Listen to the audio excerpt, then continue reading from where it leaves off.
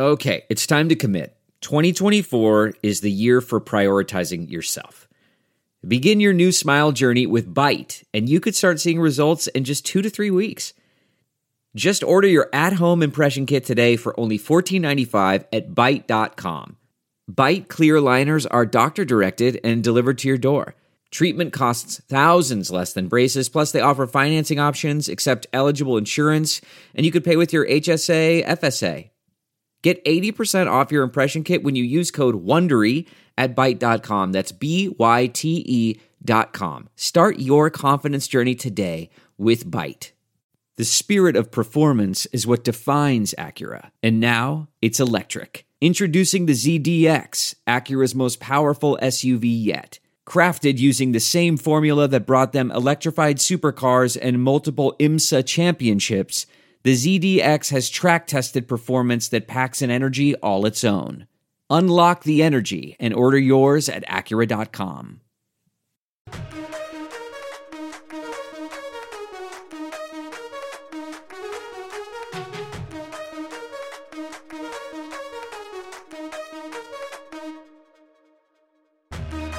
Hello, you are listening to the China Sports Insider Podcast. I am Haig Balian, and I'm with someone who I haven't seen in a week, which these days is kind of a record. It's Mark Dreyer, author of Sporting Superpower. Mark, how you doing? I am very well. So we are inside the bubble, not the Olympic bubble, but we're still calling the studio the bubble, right? I think the bubble is stuck. Mark, since last week, a lot has happened in the world, and it's seeping into the sports world, and it's going to impact China. The boycotts and sanctions against Russia are piling up. And close to home, the Paralympics are about to kick off here in Beijing. And the IOC has just come down hard on Putin. What does this mean for the Paralympics and the Russian Paralympic team?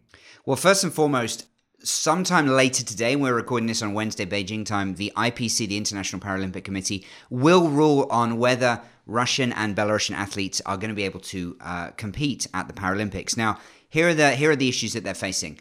I think the sense is that they want to kick them out, but there is some language in the IOC recommendations to basically ban athletes from those two nations from competing at all. They said if it's on short notice, then you can there's some leeway there. And what the reason they have this is purely for legal challenges. The IPC boss was saying yesterday, look, we need to make sure that whatever decision we make stands up to these legal challenges. So if they're endlessly in courts and then all these competitions get cancelled or whatever, a worst case scenario, that would be a nightmare. So the athletes are already the vast majority of athletes are already here in Beijing in the bubble. Now, of course, they can send them home. There's a whole nother issue, should these individual athletes, these Paralympians, be personally penalized? That's a whole nother question. The IPC historically, though, is pretty quick about taking a stand. They were firmer against Russian doping allegations when it came to the Rio Paralympics in 2016, much firmer than the IOC, for example. So my sense is that they want to come down with a strong ruling, but they just might simply not be able to do that. But we should find out later today. And the Paralympics start in 2 days, on Friday. And a lot of the athletes, as you said, are already here. And it just seems, I totally understand the reasoning behind these boycotts and behind these sanctions. It's just that on an individual level, there's a lot more emotion involved with the Paralympics. That's what I'm trying to get at. Yeah. Olympians are inspiring. For me, Paralympians are just next level. Yes. The vast majority were either born or have developed some sort of disability. There's quite a lot of veterans as well, people with war injuries who are in the Paralympics. And so everyone has just an unbelievable story, including, of course, the Russians and the Belarusians. So, yeah, it is tricky emotionally, but I think intellectually the world is coming up very strongly against Russia, and so everyone wants to take a stand. Athletes inevitably, in some senses, are going to be collateral damage, but it's just kind of one of the debates around it. So by the time this podcast goes out, I think we're going to have a decision. Is that right? Yes. Yeah, okay. What about the other athletes? Well, it sounds like the Ukrainian Paralympians are going to be able to travel here. I'm not sure if they've arrived yet. They were having some difficulties, understandably. But I think, from the other nations as well, there's going to be definitely some athletes who are like, well, we don't want Russians and Belarusians in our competition. So that's another element that the IPC has to take into account. But I think they're going to be guided by the legal parameters, which is unfortunate, but that's just the reality of the decision that they're faced with right now. Just far-reaching consequences here. But talking of the whole Ukraine and Russia thing, you're watching the Raptors just a few moments ago on Tencent. I saw something pretty interesting. Yeah, I was watching an NBA game, Raptors Nets, and it was in the fourth quarter, crunch time, close game, and the Toronto broadcast, cut to but a streamed fan. On Tencent here in China. It was streamed on Tencent. I was watching on my iPad. The broadcast cut to a fan waving the Ukrainian flag, and a couple of seconds later, the Tencent stream here in China cut away. Yeah. It was only for a few seconds, and then they cut back. What they play? They cut to a pre-edited music video. Right. That's it. Yeah. But in the middle of the action, right? In the middle of the action. Now, I have many complaints about the Tencent app. You often miss the beginning of a quarter, a minute or two sometimes, and it's really frustrating. Yeah. But I've never seen it, and I've watched many, many Raptors games, never in the middle of the action. But it sounds like they pulled out of the music video early to go back, obviously, once the Ukrainian flag was off screen. I mean, absolutely. I mean, there's no, it was just a few seconds. So, it sounds like the Chinese directors basically, panicked and quick, let's play something, and then realized that the moment's passed. I mean, this is something that Chinese directors and broadcast platforms have had to deal with for a while. Hong Kong protests, we had people in the West with T-shirts and so on. And of course, the Chinese aren't producing their own feed. They don't have extra cameras there, and they would in the way that they would for their own production. So it's pretty tricky. And of course, if they show something that is deemed too sensitive or illegal here, they're just going to get shut down. So it I can understand it. It was jarring. It was definitely jarring. Yeah. And I think one of the things they're struggling with, from my sense, it does feel like China is still trying to figure out its whole position on this. It's slightly shifted over the week. They're trying to tread this middle ground between Russia and the West. And of course, the director is like, well, how am I supposed to interpret that? Well, the obvious interpretation is anything in any way sensitive, like a flag, we got to block that. But they're used to, Tibet, Taiwan flags, that sort of stuff. So they know what to look for, but they're probably not going to have the same, on delay type thing that CCTV broadcast would have. So just to speculate, I mean, it's really better safe than sorry at this point. Yeah. All right, let's move to hockey. Because besides soccer, the KHL is the league that's going to feel the biggest impact from these boycotts. Already, Finland's Jokerit has pulled out of the KHL's playoffs, and Latvia's Riga has pulled out of the KHL completely. The KHL has, or I guess they had, these continental aspirations. It's right there in the name. They also have teams in Belarus and Kazakhstan. And of course, there's Beijing's own Kunlun Red Star. So a couple of questions here for you, Mark. Yeah. What are the chances that KRS leaves KHL?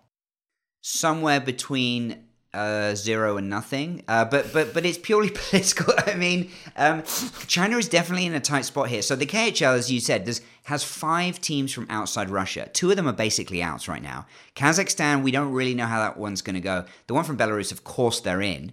Putin and Xi personally signed the agreement and posed at the launch ceremony when Kunlun Red Star was launched in 2016. So it's like it was formed from a geopolitical partnership between the two countries. So as China is trying to tread that line, it makes it very difficult. Now, the men's team, their season is over because they didn't make the playoffs. So they're done. So we don't have to worry about what the men are going to do until after the summer when they reform, and so much can happen between now and then. So who knows? And there's other factors beyond politics as well right now about what the makeup of that team is going to be that we've talked about a lot. And what's the business plan for a Chinese hockey team that's not getting any fans ever, and it's just basically bankrolling, and who's funding all that thing? Yes, absolutely right. The women's team in the Women's Hockey League, now they don't have the same kind of foreign involvement. They only have the one Chinese team that have been based in Russia because of the pandemic, because they haven't been able to play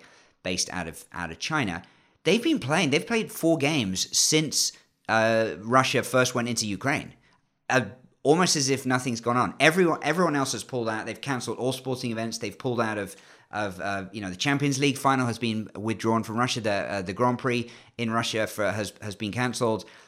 Meanwhile, the Chinese Red Sox, the KRS Shenzhen Vanka Rays is just carrying on like normal. It is bizarre. And both the men's and women's teams both have Canadians, Europeans, some are heritage players. I mean, there's a lot of links to... Well, the women have a whole bunch of nationalities. Americans, Canadians, Czechs, Swedes, Finns, and Russians, as well as Chinese. So imagine the conversation in that locker room.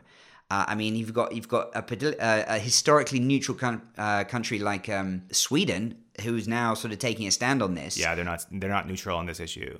And, all these players are on social media. No one's really said anything, but it's definitely got to be strange. Yeah, that's really interesting. And if you look at North America right now, Ovechkin is feeling the heat. Yeah, I mean, he's still got his profile picture on Instagram, him and Putin. So that kind of tells you most of what you need to know on his views. Here's the thing. The way I see it for China is trying to sit on the fence. But when everyone else takes a stand, by default, then you're taking the opposite view. There is no fence-sitting option anymore. And China's finding this in so many different areas, whether it's sports, whether it's politics, whether it's a combination of the two. It's fascinating to watch from just a purely sort of third perspective as they're trying to figure out China's place in the world. They're trying to be a global leader, but they're not leading. Yeah. Right. So it's not going to get any easier. There's going to be more and more questions. The Chinese would say, the foreign ministry would definitely say, no, we have a policy of non-interference. But if everyone else is taking one view, then inevitably you're siding with Russia.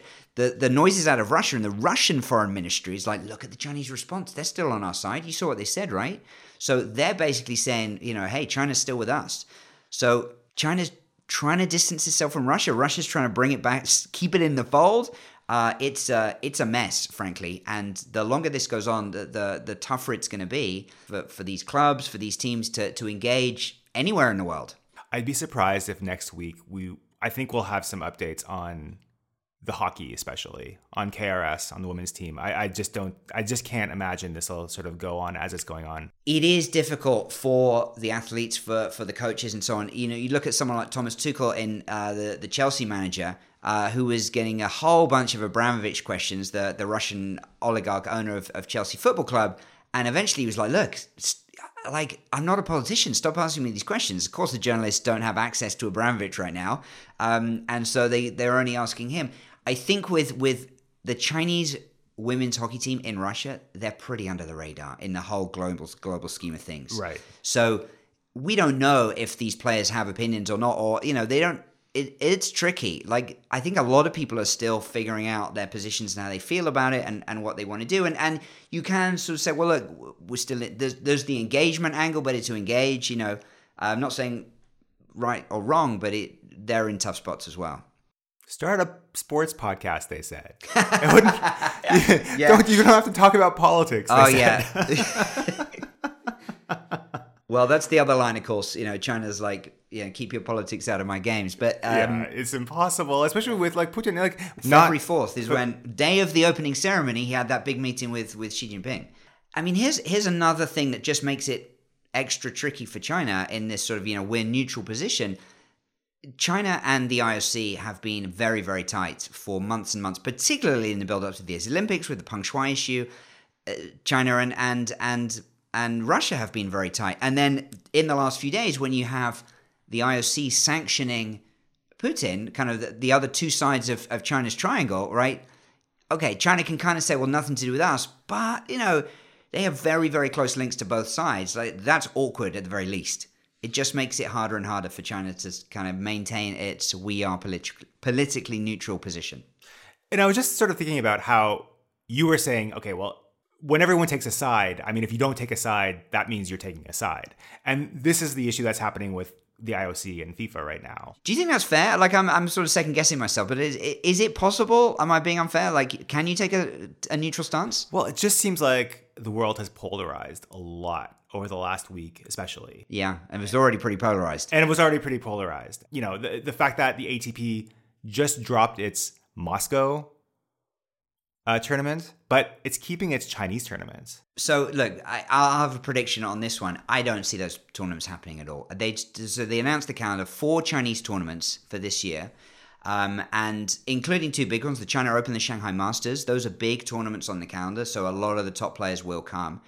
Now, of course, they could do them in the bubble scenario. So you got the whole pandemic quarantine restrictions, which has shut down international tennis tournaments in China over the last few years. But I just don't see how the ATP are going to be able to justify playing in China with the stance that the WTA, the Women's Tennis Association, are taking. They are super strong.